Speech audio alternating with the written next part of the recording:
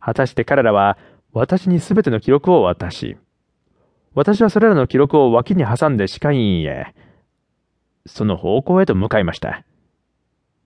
ドアの外には小ぶりで綺麗な常緑樹がありました。そこは人目につかないところでした。私はその常緑樹に近づくと、すぐに、実に素早く、ひょいっとかがみ、記録を開きました。ああ、これだ。そこにはほとんど解読不可能の殴り書きの字が2ページにわたって続いていました。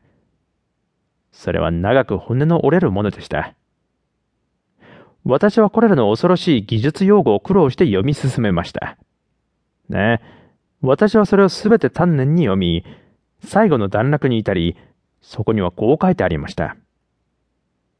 そこにはこんなに長い単語があり、そのペー